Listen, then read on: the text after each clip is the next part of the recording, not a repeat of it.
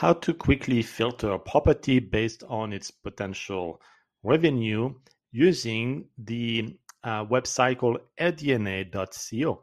As you know, this is one of the tools that you can use that has some actual Airbnb data from other hosts in a specific region.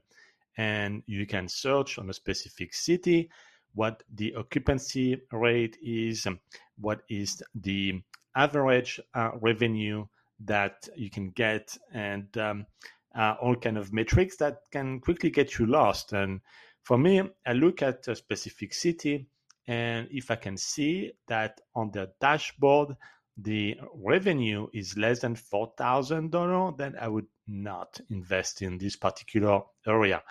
Of course, there are exceptions if the property has a lot of units and you can get a total revenue that makes sense. But generally speaking, that would be the threshold that I set to qualify a city as a good investment or not.